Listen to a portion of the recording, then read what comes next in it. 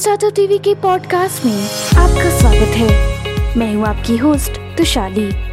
आज के प्रमुख समाचार। UT startup policy tax initiative road block hit करते हैं। रोजगार सृजन करने के लिए केंद्रीय उद्योग संचालित स्टार्टअप को बढ़ावा देगा। पशुपालन स्टार्टअप कॉन्क्लेव 28 फरवरी को हैदराबाद में आयोजित हुआ। सिकोया इंडिया के शैलेंद्र सिंह कॉर्पोरेट गवर्नेंस में startup VC accountability fourth tech valuation पर लैप्स करते हैं।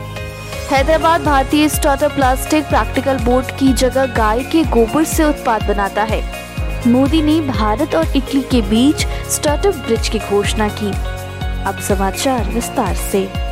शहर में स्टार्टअप नीति स्वीकृत होने के 6 माह से अधिक समय बीत जाने के बाद भी प्रयास द्वारा इसकी अधिसूचना जारी की जाना बाकी है।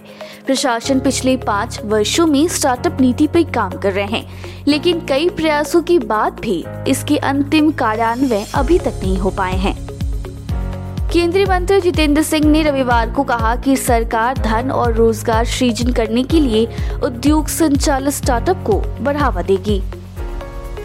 एनडीडीबी के सहयोग से पशुपालन विभाग एएचड पशुपालन और डेयरी में स्टार्टअप की बढ़ती क्षमता को प्रदर्शित करने के लिए मंगलवार को हैदराबाद में एक स्टार्टअप कॉन्क्लेव का आयोजन हुआ।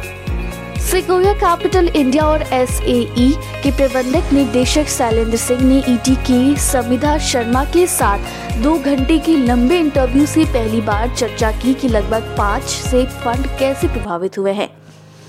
सिकोया कैपिटल इंडिया और एसईए के प्रबंधक निदेशक शैलेंद्र सिंह ने ईटी की समिधा शर्मा के साथ 2 घंटे के लंबे इंटरव्यू के पहली बार चर्चा की कि लगभग जांच से फंड कैसे प्रभावित हुए हैं। गांधीनगर में स्थित डैंगलिस लैब कंपनी कर्ण बोर्ड और प्लास्टिक के लिए उच्च गुणवत्ता वाले पर्यावरण के अनुकूल विकल्प के रूप में गाय के गोबर का उपयोग करने का प्रयास कर रही है। भारत और ईटी के बीच गुरुवार को प्रधानमंत्री मोदी के रूप में देश के 75 साल के दिवसीय संबोधन का जश्न मनाते हैं। पीएम मोदी ने कहा कि हमने भारत इटली पार्टनरशिप को रणनीतिक साझेदारी का दर्जा देने का फैसला किया है।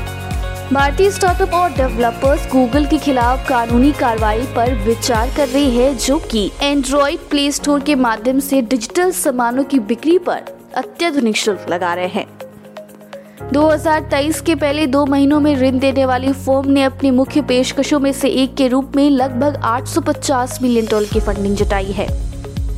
एसवी यूनिवर्सिटी के vice chancellor professor K Raja Reddy ने कहा कि देश में एमएसएमई अपने लचीलेपन और लागत प्रभावशीलता के लिए जाने जाते हैं, जो उनके उत्पादों को वैश्विक बाजार में अत्यधिक प्रदर्शितता बनाती है और निर्यात वृद्धि के अवसर प्रदान करती है। हिंदी फिल्म उद्योग के मेगा स्टार अमिताभ बच्चन ने एक स्मॉल कैप फर्म में निवेश करके भारत शेयर बाजार में बड़ी कमाई की है। आज के लिए इतना ही। हमारे टीवी चैनल पे 700 से अधिक स्टार्टअप और एमएसएमई शो है। जांच करिए। माई स्टार्टअप टीवी अब गूगल प्लेटफॉर्म पर भी उपलब्ध है, तो आपको हर कदम पे स्टार्टअप और एमएसएमई से जुड़े नवीनतम समाचार प्राप्त होंगे। आप हमारे टीवी चैनल को सब्सक्राइब करके हमारा समर्थन भी कर सकते हैं और घंटी के आइकन को दबाना ना भूलें। आप हमें को फेसबुक, ट्विटर, लिंक्डइन पर भी फॉलो कर सकते हैं या हमारी वेबसाइट www.mystartuptv.in पर जा सकते हैं। सुनने के लिए धन्यवाद।